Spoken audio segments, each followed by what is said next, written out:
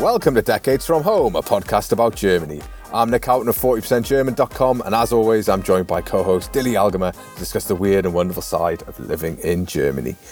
Hey Dilly, how are you doing? Hi Nick, thank you so much. I'm very good. How are you? I'm all right. I'm sure as listeners might be able to make out, I'm off-site. I'm in Newcastle for the Easter holidays, enjoying the lovely sunny weather. It was apparently minus degrees last night back home. My wife was telling me earlier, and it was lovely and sunny today. So had a nice wander around town, ate some Greggs, did all those exciting things that I like to do. So, have you had the much maligned Cadbury creme eggs? Oh no, not yet. I'm sure they'll be coming up. My mum does a Easter basket for the kids, which means that all the sort of parents just take all the chocolate off children. Stop eating that. Yeah, you've had too much. So they definitely they'll definitely be part of that. But it's not something you really get in Germany, is it? I think Rewe has some Cadbury stuff available, but I've never seen creme eggs. Yeah, I think you get. I mean, let's be honest, Germany's not. It doesn't have a deficit of chocolate options when it comes to Easter. It's got loads and loads of stuff. It's always got. You're quite right about that. I think we have like two very prominent chocolate seasons in Germany. One is Christmas and the other is Easter. They just feel like there's a lot of sort of recycling of stuff. You know, there seems to be a lot of like the chocolate rabbits have a similarity to the chocolate Santa Clauses. You know, those kinds of things. Do you really mean it about the recycling? Well, like there's a similarity there, isn't there, between the options of chocolates that you get. The options of chocolates, or do you think like, oh, okay, let's collect all the Easter bunnies that didn't sell and then, prepare it for Christmas with some new flavor? Melt them down and reuse them. I mean, why not? That doesn't seem like such a bad idea. No, I think it's quite green, Fridays for Future, recycled chocolate. Why not? I bet that's not how it works, though. I've always wondered about that. Well, it always seems to sort of crop up. You're sort of waiting for Christmas ends. They sell off as much of the Christmas chocolate as possible at half price. And then straight away you see Easter decorations. That's true. I saw that almost like New Year. That's it. New Year was where we went to buy some New Year's kind of decorations for a New Year's Eve party. They were already, that was New Year's Eve, and they were already putting up the Easter products. Oh, I see. Have you seen the Lindt collection of Easter chocolate? I know like Lindt bunnies are pretty big, but I think the only ones I've seen are your standard Lindt bunny, like big and small. I think there's a dark chocolate one, isn't there? That's the one Is there other ones? I think they've really gone out this time. So I've seen an extremely large bunny. I mean, you usually have like 3 sizes. So now they have like more sizes. Right. And there's a bunny with a leopard print. There's a bunny with a zebra print, at least on the cover. And there is a strawberry Easter bunny. That's a good option. I like strawberry, sounds nice. Have you seen it? No. Is it not looking so great? It looks like chickenpox Easter bunny. Does it have like strawberry bits in it? It has, it looks like, I don't want to say anything worse, so I'm just going to stay with chickenpox. Yeah, I've got an image in my head of what it might look like. Yeah, it doesn't sound great, does it? That bunny is itching all over. I know Lindt's a Swiss company, so I guess, like, because Germans really love Switzerland, don't they? Like, or at least, maybe that's just a southern German thing, but I've yet to meet a German who didn't think that the Swiss were just doing it better. They were just doing it better than everybody else. And so I'm not surprised, like, Lindt chocolates are a popular option for the Germans, for sure. Yeah. Don't see them that much here. I went around the shops today, spent most of the day in the city centre. Lots of chocolate eggs, but not a lot of Lindt chocolate. Like loads of Cadbury's eggs, all types of kind of sizes. Noticeably, I thought it was interesting, there was a period before I left, where you just get excessively large chocolate eggs, like really big things, and you would be like full like Mars bars and Snickers and Crunchy bar, like all the like usually Easter eggs would be like small, and they'd have the small options, or they'd have like a variant of, but these were like full on giant egg, full like size chocolate bars, and it all seemed quite excessive, and they don't really have a lot of those in the shops. So celebrations, right? Aye. The little round box of bite-sized Snickers, Mars and stuff.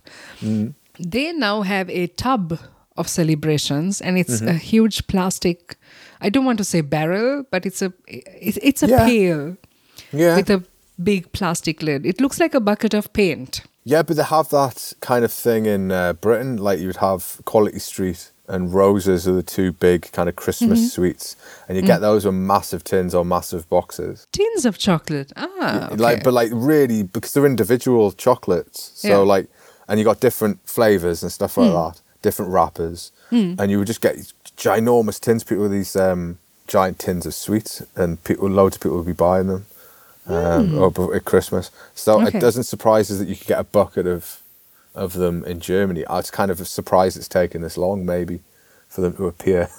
Okay. It might not be a bucket, but I mean, just the plasticness of it reminded me of a bucket of paint. Just a bucket. I've got the image in my head of exactly what you said. I can imagine it would be maybe slightly differently shaped than the British version, but yeah. People like chocolate, it is Easter after all. It's not one that I celebrate particularly well, but it's a weekend. That's good. Public holidays are never a problem for me, to be honest. Are you going to church with your family? Nah, no way. Like, my life is so far removed from going to church. My mum might go. I see my dad probably goes, but like I spent so much time at church as a kid that I did all the church going I needed to do before the age of 16, and now, if I make a guest appearance at some point, then that's fine. But, there's only so many times you can see someone dressed as Jesus riding a donkey on like a kind of rainy March Sunday. That's before Good Friday, right? That's Palm Sunday. Yeah, Jesus, it's the Sunday before, so Jesus is like coming to... I've forgotten it all now. But he's rocking up and they lay out all the palms for him. They would always bring a donkey into the hall and it would always take a dump on the floor. So like that would be the situation. I remember just watching it going, I'm glad I don't have to tidy it up. Even as a little kid, I was like, everyone knows what's going to happen here. We're all waiting. Donkey comes in. They say a little bit. It's actually worse if it has a waz. Exactly, because that is on a hardwood floor. Nah, like it's gonna move around. It's gonna go around people's feet. It's never good. Like if it decides to go for a number 2, at least it's contained in one area. Yeah. Anyway, that was like that's the level of knowledge I have about it. That's my memories. That's my memories of Easter. A well-fed donkey. Okay. Well, my Easter Sundays at home in Sri Lanka used to be quite different. So we used to have, each kid had to bring a palm, a branch of a palm, and we used to walk through the village singing hymns. And it's a relatively big village, so there was a lot of walking and a lot of singing. And then people used to line the streets and just look at us. I don't think we had a donkey, though. That would have been fun. Donkeys always add a little bit of a frisson of uncertainty. That's what you want. Like the nativity scene, Easter, They'll have similar sort of things in Bavaria, and I don't know how it's kind of done in the sort of evangelical churches, but I imagine there's something similar. I'm sure there'll be a groovy minister with a guitar. That's always my vibe whenever I go past one of the evangelical churches. We went for St. Martin's Day, and that's the vibe you get. Is like it's kind of quite canny. Like my dad would call it a happy clappy church, I think. Did your father say happy clappy in a sense of? No, I don't think there was any judgment on it. I think it was just a terminology. But I think there could be for certain churchgoers a certain. Like, people like certain services, they like certain things, certain ways. Yeah, like my father. Yeah. No happy clappy for him. Yeah, I think especially if you're used to quite sedate Anglican ceremonies, they're pretty formulaic. Every single one's pretty formulaic. Yeah. There's maybe little changes. But if you then have people standing up and clapping, it can be, for British people especially, a little bit like, what should we do? We'll just sit here and feel incredibly uncomfortable. That's my parents right there. We'll just sit here.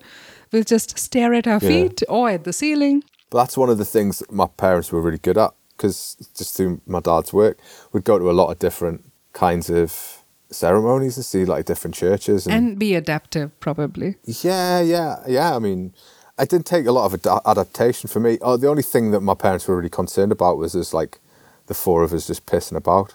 Most of the time, they would give me the order of service, and I'd just draw pictures on it. That was me for like an hour, and that's fine. Mm-hmm. I like the idea that somewhere out there's still like a little kid in a church just going, "Oh, when's this going to be up? This is the third time this week."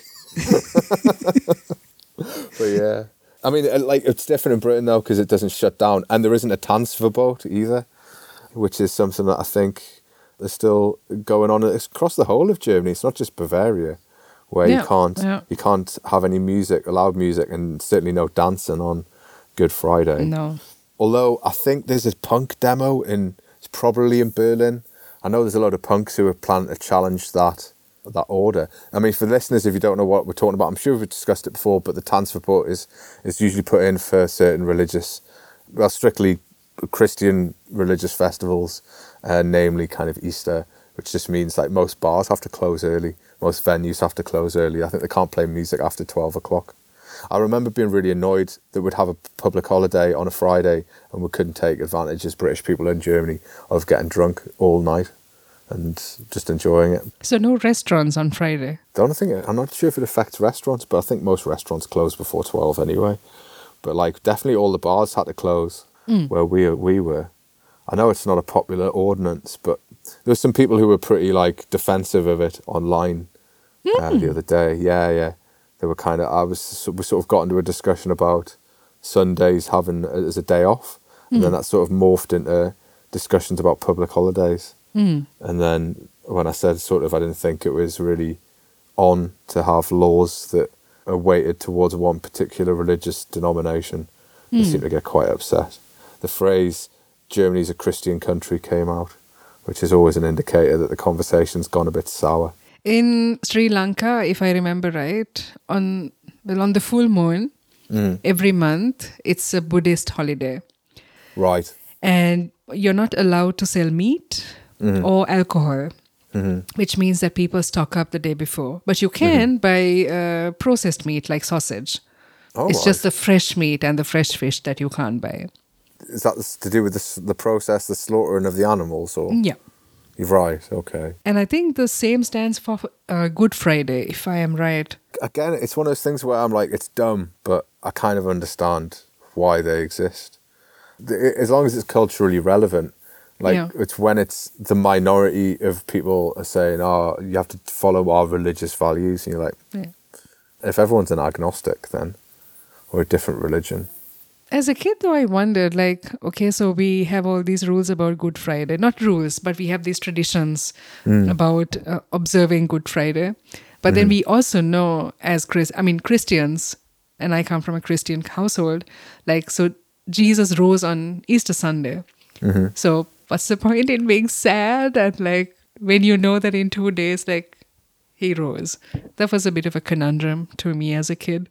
It was always a funny one because there was like a palpable sense of despair, I think, whenever there was a service that was on Good Friday. Yes. It was heavily kind of weighted miserable. Towards... Yeah, very much so. And I always had that same feeling too. I was like, come on, everyone. We know what's going to happen. We're going to get to Sunday. We're all going to be happy. Everyone's going to have a chocolate egg in their pocket. This is going to be great. And being their Sunday best. Exactly. Yeah. So I don't really feel so negative about that. Yeah. The thing I wanted to ask you, the question I've actually been wanting to ask you, because we've been talking about it for months and months, is how do you feel now with your chocolate egg in one hand and the possibility of a €49 rail ticket for the whole of Germany in the other hand? How do you feel? The €49 ticket has been released since the 3rd of April, so you must be pretty happy. I am, because it's the last month of not using a €49 ticket, right? It's April. No, it's happened. It's now. It's from the 3rd, you can buy it. So also for April? Well, yeah, I guess as soon as you buy it, you'll be able to activate it for April, yeah. Oh, nice. I thought they were going to activate it only May onwards. I mean, my understanding was that you were they're freely available. I don't think there's like a pre-purchase point or anything like that. It went on sale on April 3rd. Available by online as part of a digital subscription. Residents and tourists will be able to travel on local and regional public transport networks across the country for €49 a month. That makes no sense.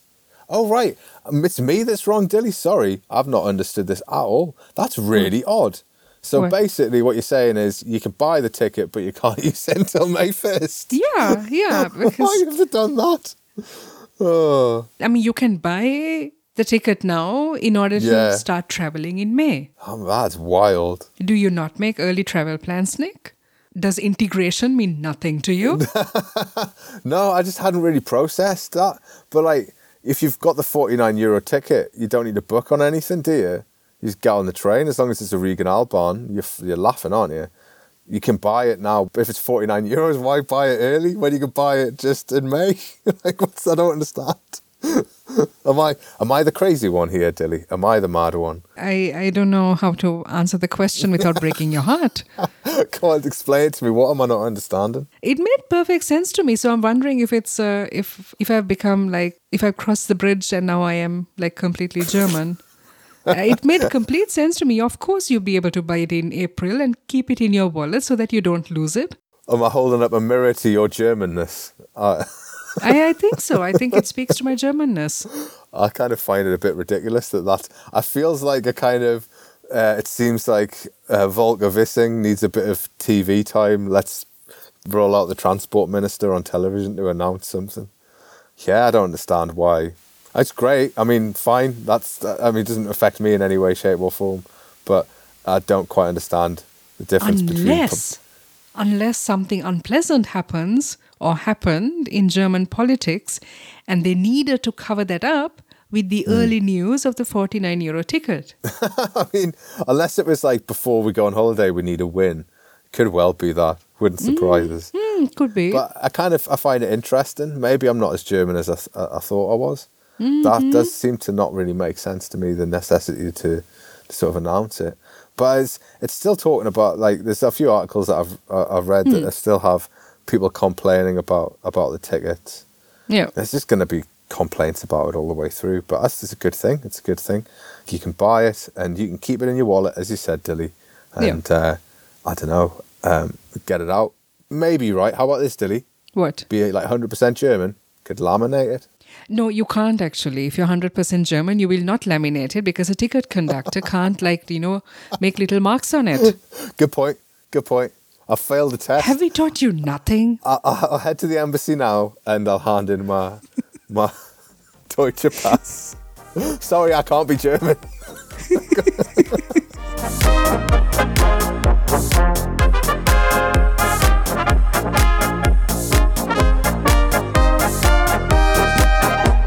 Germany got rid of their monarchy at the end of World War I, but that hasn't stopped the country from periodically obsessing over the monarchs of other nations. Last week, it was the turn of King Charles, which still feels very weird to say, and I'm not quite used to it yet, and Queen Consort Camilla, which also feels very weird. They received a VIP treatment as part of their European charm offensive in the run-up to the new monarch's coronation in May.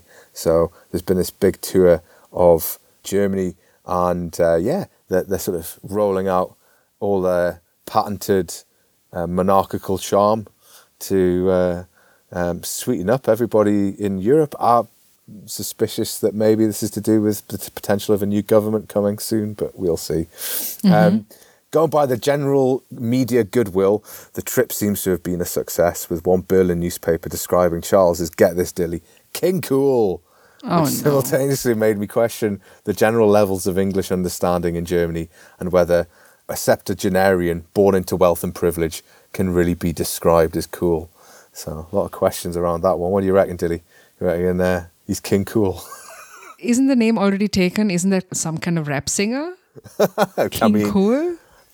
Maybe that's his new venture. He's going to be the rapping monarch. His backup plan. If you succeed, Nick. It was a little bit much. Nick, I know where you stand when it comes to the royal family and the monarchy in Britain. But since it was King Charles and Queen Consort Camilla coming to Germany, I was wondering, what was it like when your two worlds collided, Nick? I tried to avoid it at first, and then I realised it's unavoidable. It's everywhere. It's a bit weird. It's a bit weird because I can't remove myself from how much I dislike the monarchy, which makes it very difficult for me to, like, when I see them, my first instinct is to go, it's this crap. But I think there was a lot of positive things. I think I got into a bit of trouble because I tweeted something about how his speeches were quite useful. Like, you saw the usefulness of the monarchy and the fact that you have, like, this batshit insane government in charge who are, like, laying waste to the social services and attacking migrants and refugees for pretty much everything. They're at fault there. And contrast that with, like, what appeared to be quite a decent, nice bloke who spoke some German. Like, he showed, like, kind of the British decent bloke kind of example that does exist out there. And whether that's accurate to who he is, I don't know. But Yeah. I did feel conflicted over the fact that my first instinct was to be like, oh, this is a load of wank. And then to hear what he said and the reaction, I think more than anything from Germany as a whole was quite, I was quite surprised how positive it was. Like I said, king of cool. Who knew? But I think there's a couple of things that were a factor in the reception. One of which was that his sort of intention to address the Bundestag, which loads of people seemed really surprised that he was the first monarch to have done so. I guess they sort of assumed the Queen had probably done it. But also it was a lot on TV. A lot of the stuff that was happening was on TV. They made a big... I was trying to think of, like, I don't track all the comings and goings of foreign dignitaries to Germany, but I was kind of like, that feels like they don't usually do that for everyone, you know? Yeah. When the Prime Minister of Japan comes, even the Emperor of Japan, if he came to Germany, would there be, like, televised, everything be televised, all his speeches be televised? Bundestag speech was televised. His speech at the dinner was televised, so it felt like a lot of royal watching going on. I was wondering whether it's also because the royal family, I mean, they have a very huge and curated social media presence in contrast to the Emperor of Japan, for instance. It doesn't surprise me that people have this celebrity worship thing when it comes to the king and the queen. I guess I'm terrified of treading into the royal commentator waters that people who often have these discussions walk into. But my feeling was the combination of official state visit, which has all the pomp and circumstance that you get, and they had the welcome at the Brandenburg Tor, and all of these things, and the bands playing, James Bond and God Save the King and all of that stuff. And you contrast that as well with the kind of media attention. Like, Prince Harry and Meghan Markle come to Germany would get some media attention, but it isn't a state visit, it isn't an official visit of a foreign dignitary of kind of perceived high status. The monarchy still holds a lot of weight, I think, just in its institution in itself. Yeah. Also, I think there's a little bit maybe more made of it because it's good to keep in with Britain and keep if the monarch's there, as he said, to kind of keep the doors open and talk about the relationship of Germany and Britain. Yeah, also it's his first official visit to another country. And I think there's a lot of other factors in play there that might make it a little bit more exciting. But it's interesting as well that it is the first place that he's visited, the first country he's visited since the death of his mother last year. But actually, interestingly enough, it wasn't meant to be Germany. It was meant to be France. So, So he didn't go to France because of the crisis right now? Yeah, like the strikes and all the issues around it. And no fuel. Yeah, I think there was a decision made by France to disinvite him, and then he chose to come to Germany. But I don't think Germany feels in any way kind of second best in that. That's the bit I like, is like, British people and German people sort of getting on and That's nice. And there was an example of the guy who tried to give Camilla and then eventually tried to give Charles a Burger King crown. It's like, well, It's quite creative, actually. Burger, as in this is sweet. the cheeseburger, but also the citizen. It's like dumb, but it's like a kind of nice human moment, isn't it? You can kind of enjoy that. That's not really awful. And he refused, and he said that there was no need for it. It's like, yeah, like because he's got loads. I think the problem I have with it is kind of became very clear to us when on Thursday we had all this lovely kind of Germany and Britain, and isn't it great, you know? And we're going to visit all these different places, which we'll talk about in a moment. But then on Thursday, there was a TV show in Britain and they were debating this apparent idea the government's had. They want to spend 8 million to put pictures of King Charles in schools and like hospitals and government buildings. No. Yeah, I feel for you. I'm so sorry. it's like such a dumb idea. And then they were saying, oh, well, what's the problem with it? Like, why wouldn't you want to do it? And one of the commentators went, well, first off, the cost of it. He could probably afford to do that himself if he wanted. Why doesn't he just step forward? And he hasn't. So, like, what's that say about him? And if it was if he was such a modest bloke, you know, such a normal guy, which is kind of the sort of image he's sort of portraying, why would you not say something? Why wouldn't you come out and go, this is ridiculous? Like, I'd stop putting we don't need to have my picture on the wall. This isn't the sort of 1877, you know? It's very Teen Pot Dictator-like to have your picture everywhere. It's the Empire. It's what they used to do in the Empire. You'd have Queen Victoria on the school wall, you know? And also, like, I mean, right about now, when things are very expensive in Britain and people are not heating their homes, families are going hungry. 9 million pounds spent on photographs of a king and a queen consort. I think it would only be the king, but it's just one of these, like... Still? It's one of these daft kind of... I can't really see it happening, and it seems like one of these stories that are just thrown out there, like chaff or something to distract people, but... Maybe he feels like there aren't enough busts of him. I mean, there are busts everywhere of his mother. Like, you know, maybe he feels competition here. I don't know. I guess we'll see. I'm sure there'll be plenty made for him.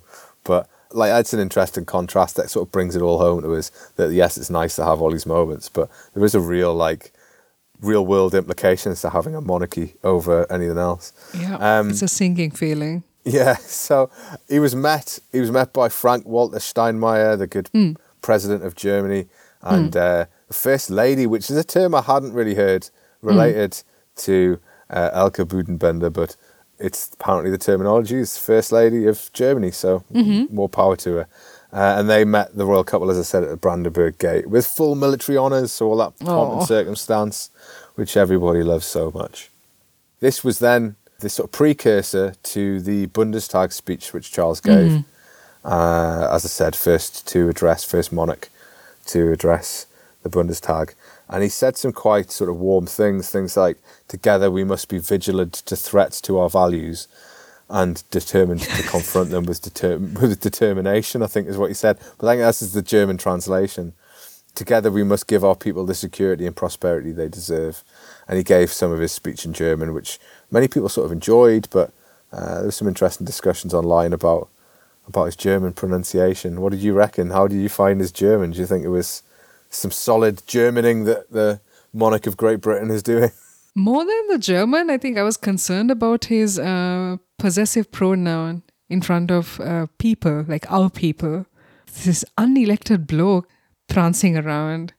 It's very patronizing. But this is what they say, man. Like, we're so conditioned to it. It's what they say. He's the head of state, isn't he? So he's in that position to sort of say it. Like, the sentiment's nice. But why not just say the people of Britain and Germany? But I guess that's new monarchy, I guess. It's a bit cliche, no? Like prosperity, security. It's who wrote it? Was it like one of those artificial intelligence speech makers? He was on ChatGPT beforehand. Speech for monarch to Bundestag. Help me. I don't know why people fall for this.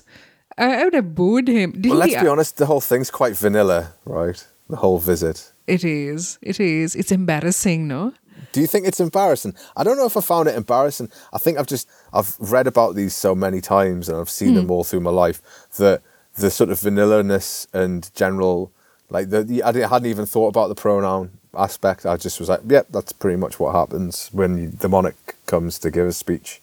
But I hadn't really considered it to be anything other than very British, upper class speech giving. One comment on the speech giving, I think, considering the fact that Charles first practiced all of these speeches in bloody French, and then soon after he had to... He just translated them into German. He just changed to German. I mean, come on, give the man some credit. Hey, if we're going to recycle chocolate Santas into Easter bunnies, why can't Charles recycle his speeches? I say that again, Nick. You're quite right. Huh. Yeah, I mean, the whole thing was like, he's visiting a cheese factory. He's pouring a beer. He's chatting to some locals at a market. It was all a bit like, this is the most rote, paint by numbers. Put it this way, they weren't doing this when William and Catherine went to Barbados last year. There was none of the... There was no one like, here's at the market. See, now that's what I'm talking about. That was exactly. Lovely. That was like comeuppance. But that's it. It's like different countries are treated differently, you know. You can see who matters in this instance. Yeah. It's not necessarily the West Indies in that constellation. But I just thought it was kind of like training wheels, you know. Go to Germany.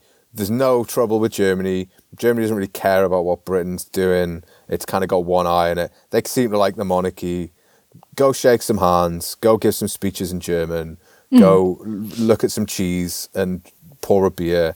And then get back on the plane and come back without any major disasters. And you can have your crown in May kind of thing. That's what it felt like. It's all so staged. There's nothing genuine about it. There's nothing... No. There was a video of Charles and Camilla. Can I call them Charles and Camilla? Right? I'm calling them Charles and Camilla because I'll be buggered if I'm going to spend the rest of this conversation talking about King Charles and Queen Consort Camilla. We're not the BBC, as anyone can tell. Okay, fine. The Charles and Camilla. They were in the ice train, on two seats, looking very ordinary, drinking tea, and Charles was like going through a folder. There were like little notices and everything was turned over because, if not, people would have zoomed in and they would have found little passages and, people would have like gone to town on Charles and his speeches.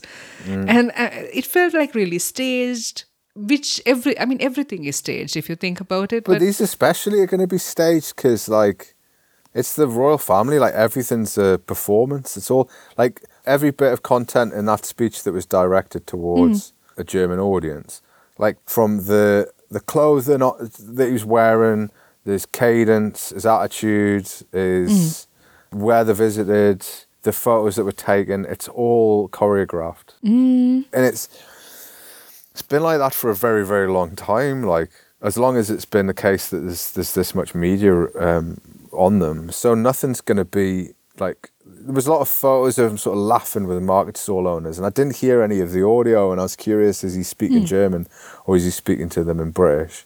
And does anyone really understand his kind of weird pronunciation anyway? But there was also the banquet that they went to, and this is another bit of this kind of stage management, but also who's he speaking to, British audience or German audience. They did this at the Bellevue Palace, which is the residence of the president, Walter Steinmeier. And Charles gave another speech, and bits of it were in German, and he made this sort of joke about dinner for one. And it was sort of like, I'm glad you didn't leave me here with dinner for one or something like that. It was like really kind of, really bad joke, but like solid. And I was like, this is an awful joke by the metrics of which we measure jokes. But if you, as a British person, make any jokes about dinner for one, you will kill in a room of sort of middle-class Germans. It'll always be a winner. People will laugh. People will love you. If you say, like, same procedure as every year, and people will be like, ha ha, yeah, duh, dinner for one. Remember the time when you made the joke about dinner for one? Uh-huh. Yeah. But like, fair play, it's a popular bit of British television joy. So he made this speech, and again, he got like a lot of warm words, a lot of people sort of saying how good it was. Did you see the controversy over the lead singer from Totenhausen? Enlighten me, Nick. So the lead singer is a guy called Campino, and his real name is Andreas Frege, I think it is. He's half British, his mum's English. And he turned up at the event, having obviously been invited, and I imagine anyone connected to Britain would have been. He turned up in tails, like everyone's wearing tails, right, which these long jackets. He looked like he's about to conduct the orchestra. And there was just loads of invective online about, oh, he's sold out, man, he's totally sold out. I'm like, what did you expect? So what was he wearing? Do you know the sort of traditional long-tailed jacket? Morning. Yeah, sort of like a morning. I'm not sure if it is a morning suit. The tails. This is the indicator of how posh you are. You know, whether you know different gradings of suits. But he had like white waistcoat, cummerbund. Or did he have no? He just had the waistcoat and the white tie. He looked like he was going to conduct an orchestra. So fair play to him. But there was just a lot of people who were like, I just thought it's typical of punk, isn't it? Everyone's complaining about people selling out in punk. It's always like, I used to like this band, but then they sold out. You know, you've got to be like independent. It's like, well, he's probably not been independent for a very long time. So, I just thought it was funny. He was getting kicked in the ass for it. You have this very in-your-face display of extravagance, and you expect dissent from the punk guy? I guess that was the hope, is that he would be like, no, screw you. We pinned our hopes on this one guy. Okay, perfect. Good to know. That was it, yeah. All of Germany was waiting for Campino to burn a flag or something. It didn't happen. One of the other things I'm curious to know what you make of this, because I found it quite sickening. It just made me feel a little bit like I was about to get diabetes from certain things that Germans were saying. So there was a statement, I was reading Süddeutsche Zeitung, and there was a sentence that read, in Charles kommt nicht nur ein König nach Deutschland, der ein schönes Deutsches spricht, right? In Charles, there is a king who visits Germany and speaks beautiful German, is the translation. And he did speak well. He spoke solid German. There was some curiosities around the pronunciation from some people I'd spoken to. But I just thought, like, was it so beautiful? Like, is it really that good? Someone I spoke to said that it's clear that he'd learned his German from listening to German operas, but I wasn't sure how much of that was a joke and how much of that was serious. But yeah, I don't know. I just felt like it was really. Is it beautiful? No, I don't know. Is it beautiful, or is it sucking up? What, it felt like they were going. The new royal correspondent, Nick. But it felt like that was what it was. That, oh, he's great. Everyone's like, oh, he's king cool. He speaks beautiful German. He cracks these great jokes. And I was like, oh, someone's a bit thirsty, right? They're a bit thirsty here in Germany for a monarchy. Like, I mean, you can have them if you want them, but it felt a little bit ridiculous. This might hit a little weird, but I was thinking, so you're in Newcastle right now, and we just had a visit from Charles and Camilla here in Germany. If you were in charge of these diplomatic relations, what would you have Charles and Camilla give President Steinmeier or Chancellor Scholz as gifts from Britain? Well, that's where your point about things being quite stilted would come in, because they would probably bring things that would be like, here is a cheese that I produce on my farm and it's meaningful.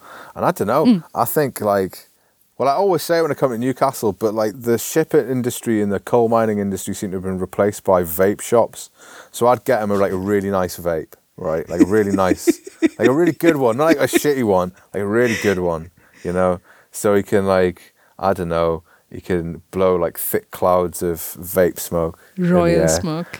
Yeah, you can make it like a royal vape flavour. That's what they could do. So that seemed like at least representative of one of the growing industries of the UK.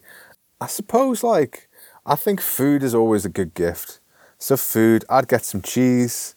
I would get some nice cheese, but I wouldn't get it off of like the Duchy of Cornwall or something. I'd go and get like Aldi cheese, but it's British. I think that would be quite humorous. You go like, like this is British cheese, but it's from Aldi. Let's celebrate the ordinary person. Yeah, exactly. Like, I think it's more like, I don't know. I just feel like these gifts are kind of a little bit ridiculous. Greg's pasties are an obvious one, and I feel like if I didn't mention it, I would be ridiculed online. But also, You I have think to everyone explain that to me, Nick. Who's Greg? Greg, you must know who Greg's is. Come on, we've had this conversation, right? We have not had this conversation. Greg's is a baker, like a fast foodie baker, a bakery in Britain. And it is something that, of the few things that I still obsess about when it comes to Britain, it's pretty much up there as one of the things that I would murder people for the opportunity to eat a cheese and onion stotty and have a sausage roll or a steak bake. Oh, nice. Sounds very savory. It's all very savoury until you get to the cake section where you can have a chocolate eclair. Oh yeah, come on. You might have thought it wasn't the 1950s, but it turns out when you see the cake section of Greg's, it's still the 1950s. So lots of kind of cakey treats. But yeah, it's so like, I mean, that's an obvious one that I would chuck in at the mix because why not? Yeah, I don't know, some beers. Get some nice British beers. There's some good British breweries out there. Share the love, compare some notes. Go, hey, maybe you want to tell your breweries not to brew all your beer at around 5.6%, so you can only have 3 of them before you feel like you want to have a lie down under a tree and sleep for about 2 hours. Why not make a 4.4% beer maybe, or 4.6%? That would be nice. But yeah, maybe that's me thinking about what I want. Which was the point in the question anyway. I mean, it's an objective opinion. I don't know what Walter Steinmeier would get the king. Like, what do you get a king? What do you get a king? Get him something he's definitely not got. I don't know. With the Burger King crown, he didn't want that. Exactly. I'd get him some proper shit. It's difficult to get gifts for. Just get him some proper shitty stuff. Get him, I don't know, go get him some Pfefferbeißer. That's pretty good. Like, if you had these, they're great. Some Pfefferbeißer, I guess. I'd get him some of the, some like Maggi sauce, Gewürz in a bottle. The mysterious juice, Maggi juice. We're not sure what it does, but it does it well. I think it's liquid Marmite. Anything you buy the Monarch, he's probably got one of at least. It has to be original. You'd want it to be something that he's not going to pass on to his assistant. That could be anything. Yeah, I think I would just be like, here, look, come on, let's be clear here, you're a king, so it's really pointless me buying you anything. What about Baumkuchen? So it's like the tree cake. I don't even think I know what that is. Baumkuchen. Yeah, that's something you have around Christmas. And it's got like layers starting from the center. It's a circle cake. Right. It has like a big hole in the middle. Yeah, I see. Do you see that? Yeah. I mean, I'm sure. That's quite a nice. But he doesn't already have one of that. He can't. He doesn't have one of these. Yeah. I don't know. I think the gift exchange is difficult. It's funny you bring up the gift conversation because it's something that I've been thinking about a lot. Because producer Simon obviously brought me back some exciting gifts. I'm not sure I mentioned them on the podcast. My question to producer Simon was, can you get me a Hobbit from New Zealand?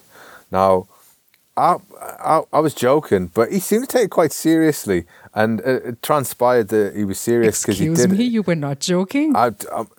I mean, come on, I know that hobbits don't exist. I'm not like an insane person. I don't sit at home going like, oh, hobbits and dragons. So producer Simon brought back, not quite a Hobbit, but he brought back 2 Funko Pops. One of them, Funko Pops is a brand of like silicone doll type things, I guess, with weirdly shaped heads. And one of them was Gandalf, of course, which is, I think, my favourite of the 2, ironically, since I'd asked for a Hobbit, because the other one was Frodo.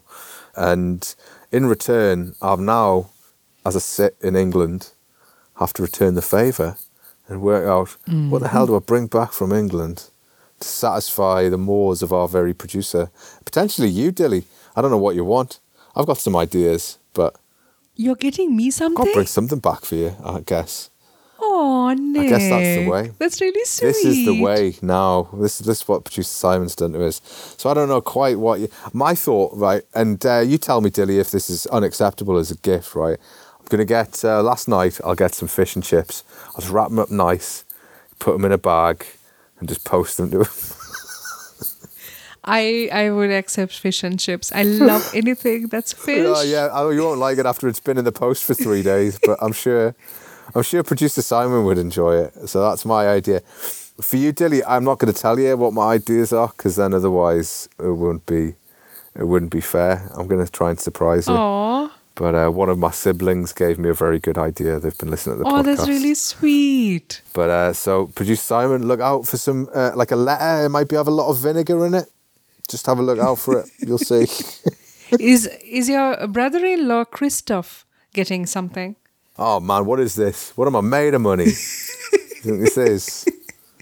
Oh, so you're not getting Christoph something, but I am getting something? Ooh, I'm special. Jeez, if he listens to this, I'm gonna have to get him something. So I don't know. I'll see what I can find. I'll get him. I don't know. What does he like? Most people just like Greggs, Dilly. So maybe I'll just get you a Greggs and send it over to you. Again, 3 days in the mail. It's not going to do you any favors. It's a shame. I'd have to bring you here for you to enjoy that. I see. Particular. I see. Oh, I'm very pleased. I love getting things in the mail. Yeah, no, I was quite excited when I got producer Simon's gift, but I guess that's maybe why dignitaries exchange gifts when they go on foreign visits, because it's just nice, isn't it? It's nice to get a present. It's nice. It's something to look forward to. And so what if it's not something you really want? It's still nice.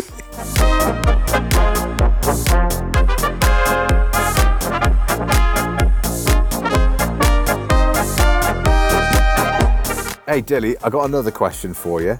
Fire away. Imagine, right, that you are the host of a big party and you've invited a lot of different guests from all across the country. And as you get towards the date of the party, you begin to receive like lots of letters cancelling from the guests. And by the time it gets to the party, maybe the day before, you realise that like 87% of all the guests that you've invited have all cancelled. Mm-hmm. Would you cancel the event that you were hosting, the party? You know what? I'm a sensible person, Nick. I'm going to say I will cancel because 87% is... It's quite a lot. It's everyone except for me, my partner, and probably my 2 friends. It's right? Yeah, it's a tough question to answer for sure. Where are you going with this? I'm guessing there are people who did not cancel the party. Well, obviously no one wants to scrap their plans when they've invested so much effort into them. But someone who may have some sympathy with this particular predicament that I've outlined is the Federal Education Minister, Bettina Stark-Watzinger of the FDP. Stark-Watzinger organised a federal education summit and invited all 16 state education ministers to come together to discuss the problems in education across the states and across the country as a whole. Sadly, though, 14 of the 16 state education ministers didn't turn up. Yet, Stark-Watzinger, in her infinite wisdom, did not give up, and she went ahead regardless, much to the dismay of many media outlets. Do you think that was the right decision there, Dilly? Do you think, in retrospect, given what you know, do you think it was a good idea? You know, Nick, I'm not one to waste food. If I wanted leftovers for the next 12 months, I would have gone ahead with it. I think she made the right call. She didn't cancel it. She went ahead with it. Yeah, she wanted the leftovers. You don't cancel the event. Oh, right. So you think that's what the plan was, that she was gonna steal everything from the buffet? I don't see any other point. Yeah. You know, all the open-faced sandwiches which people serve at state institutions here in Germany. For this image that she's like at the end of the night, just got a bin liner just filled with like triangular sandwiches. Triangular if you're British, but these are open-faced. Oh right, yeah, you probably would get like stuff with gherkins and like leberkäse on top or something like that. Yeah, and you have like salami and like 2 halves of a cherry tomato and a toothpick to hold everything in place somehow. What Yeah. kind of luxury are you with all your toothpicks? I've yet to see one of them at a buffet. I've wanted a toothpick for... This is what you get at the federal level, I guess. So, yeah, okay, that makes sense then. At least that makes more sense. Your logic makes more sense than, I think, the reality of the situation, which seems to be like, we're going to have this education summit even if no one turns up. And there was like, basically no one turned up. And it's really crazy. 40 out of 16 is nothing. It's just you. How can you have a summit with 2 people? Well, it was like her, the 2 others, and it felt like they sort of turned up, and it was that thing of like when you go to a party and you turn up and you realise that everyone else is cancelled, but no one told you that it cancelled. So it's like you and you were having to console the host. Or maybe that's the kind of parties that I went to.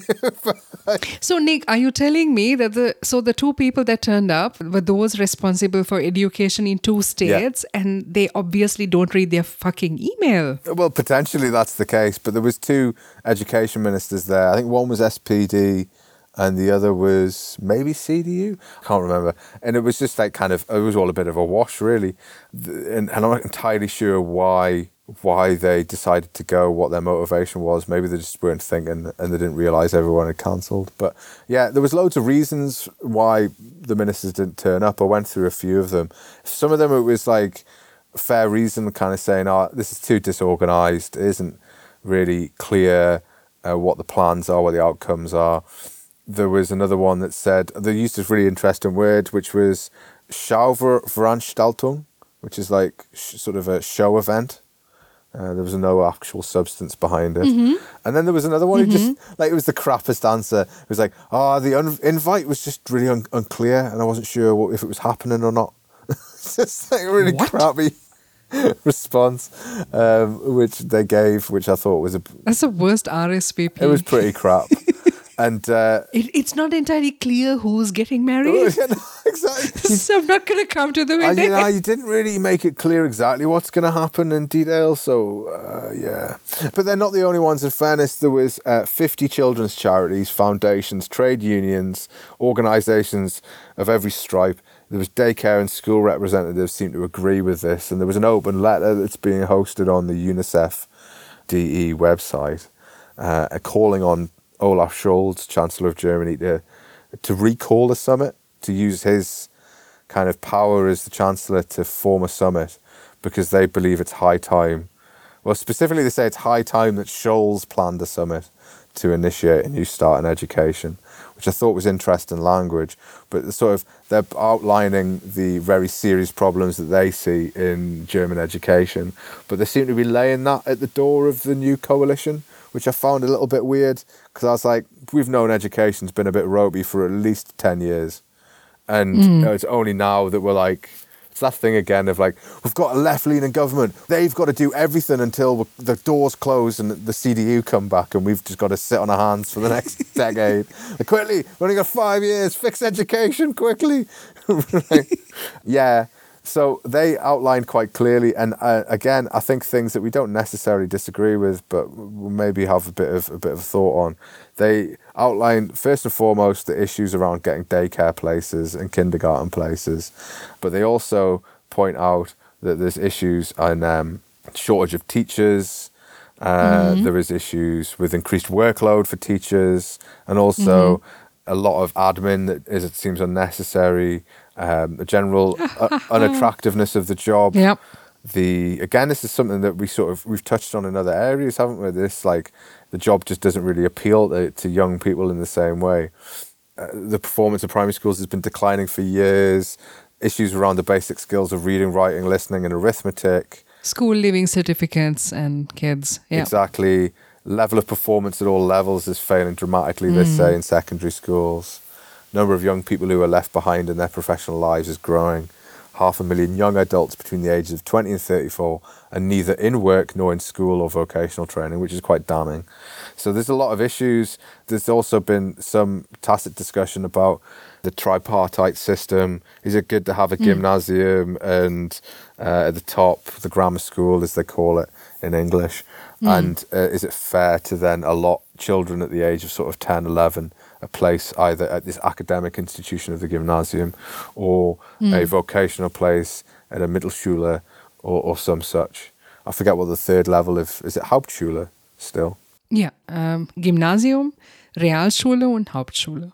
Some places call it Mittelschule. I get very confused. I think maybe it's Bavaria, it's Mittelschule, I can't remember. But you have this system, and they're like, all right, you're vocational, you're academic. And then there's like the bucket that's like, well, you're just none of those things, so you go here. And whether that's a fair thing to do to an 11-year-old, which is maybe another discussion for another time. But they see a lot of problems for sure. So do you have sympathy with this kind of open letter, the feelings of these 50 charities and various different groups? They have their hearts in the right place, I would say. I'm a teacher myself, and you know the shortcomings, you know where the problems are, and you also know that it's not something that you can take care of as a single teacher responsible for one classroom. It's it's at that point where people say you can't change the system. The system consists of a number of people, and people really need to make better decisions. I'm an English teacher, and just deciding for English, the problems students have learning German school English, which they say has nothing to do with English that they now hear every day. Just my everyday problems as a teacher. Just to focus on English, maybe we have kids who actually do come into contact with everyday English because there's gaming, there's songs, and it's very cool. And you YouTube, have Netflix, yeah. And what they are taught in school doesn't reflect on what English they actually know. And there is going to be a huge conflict where kids are going to be very confused about the rules and what they think is English or what it should be. There's problems. Yeah, the teaching methodology is one thing, and I think there's obviously generational differences. You've got lots of kind of near to retirement teachers, lots of new starts, and lots of people in between. I was reading something about Marcus Söder talking about how, because this is a big topic in Bavaria about the lack of teachers. And the thing that annoys me about that is it's also a state issue. It's not necessarily a national issue. And Bavaria was literally telling people 10 years ago, don't do teaching courses. Don't do teaching courses for these topics, especially we don't need you. And then now they're like, oh, we need teachers, we don't have enough, and I don't know why. Why is it? Is it because we told them not to do these courses and now we have a deficit? And now they want to take teachers from other states. So that's a bit cheeky, where they're like, all right, well, we just pay. We've got what is considered probably the best. The perception of a lot of people in Germany is that Bavaria has the best education system. That's not to say it does. It just that's often the perception, but also that they'll pay very well. It's a job for life if you become a Beamter. Oh, we'll just take all the best teachers from other states, like draining the other states of their talent. Like, it's really poor. That's a really poor attitude to take. The other states that the teachers are being taken from don't actually have an excess of teachers either. Yeah, exactly. either. They've got very few too. Sachsen-Anhalt, for instance, is in the same place. And you have programs where you have Seiteneinsteiger, Quereinsteiger. That means people who haven't studied to become teachers at university, doing a Lehramt studium. So you're not a trained teacher in the classical sense. You've been doing something else and you've switched jobs and you kind of like try to get your head around the fact that you're a teacher and you go through some kind of like crash course and you have many courses after that. And that can be quite challenging.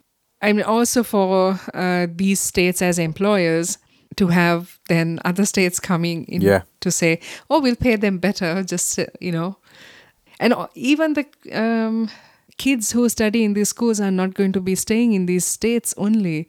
People travel, people move. Yeah. If there is no national solution to these problems, it's not only, you can't have just state solutions. It's going to affect the entire country. Yeah, that's it. It looks like there's needed of reform in so many areas that you do probably need like something that focuses on the education of the states as well as the nation, and it needs to have a summit. It just seems like that no one agreed that this was a particularly good one, or that it wouldn't just be a talking shop and nothing would really get done. It looked good for the FDP, looked good for the education minister potentially, but not really coming to anything. We've got the kindergarten place that we've been looking for the last 3 years just last week. And it just highlights again, it's not just at the secondary school level or the primary school level, even trying to get a place at a kindergarten.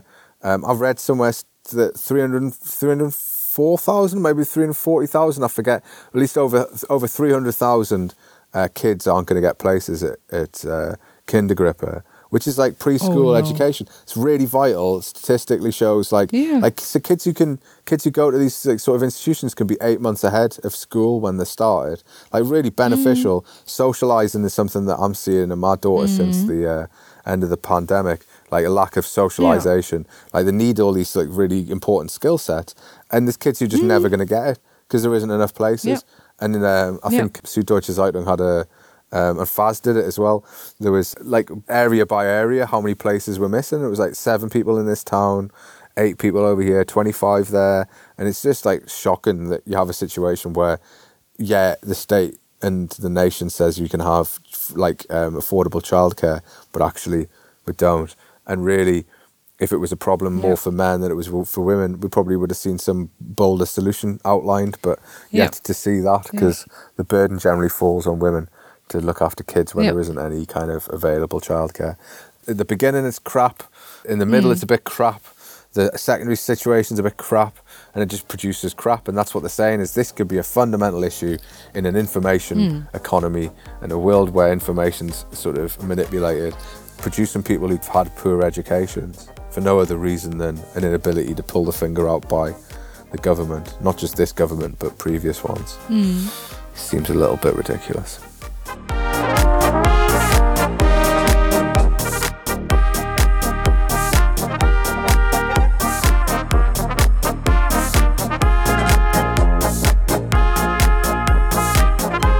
That brings us to the end of the show. We are all going to buy some lovely presents for each other now. Aw, friends! Aww. If you're enjoying the podcast, why not give us a rating on iTunes, which only takes a minute and can really help us. You can also rate us on Spotify, so chuck some stars our way there as well. Retweet us, share a link, or post with the hashtag DecadesFromHome, all lowercase, on Twitter or Instagram. You can also support the podcast by going to ko-fi.com/decadesfromhome and contributing to help keep this boat afloat. As ever, if you have any questions, feedback, or maybe an article or topic you'd like us to cover, you can tweet Dilly on @DillyAlgama, and you can tweet me at 40% German. You can also get us on decadesfromhome@gmail.com. If you have time, take a look at 40%German.com. Weekly articles are up every Saturday. All that's left to say is thanks, and bis zum nächsten Mal. Tschüss! Tschüss!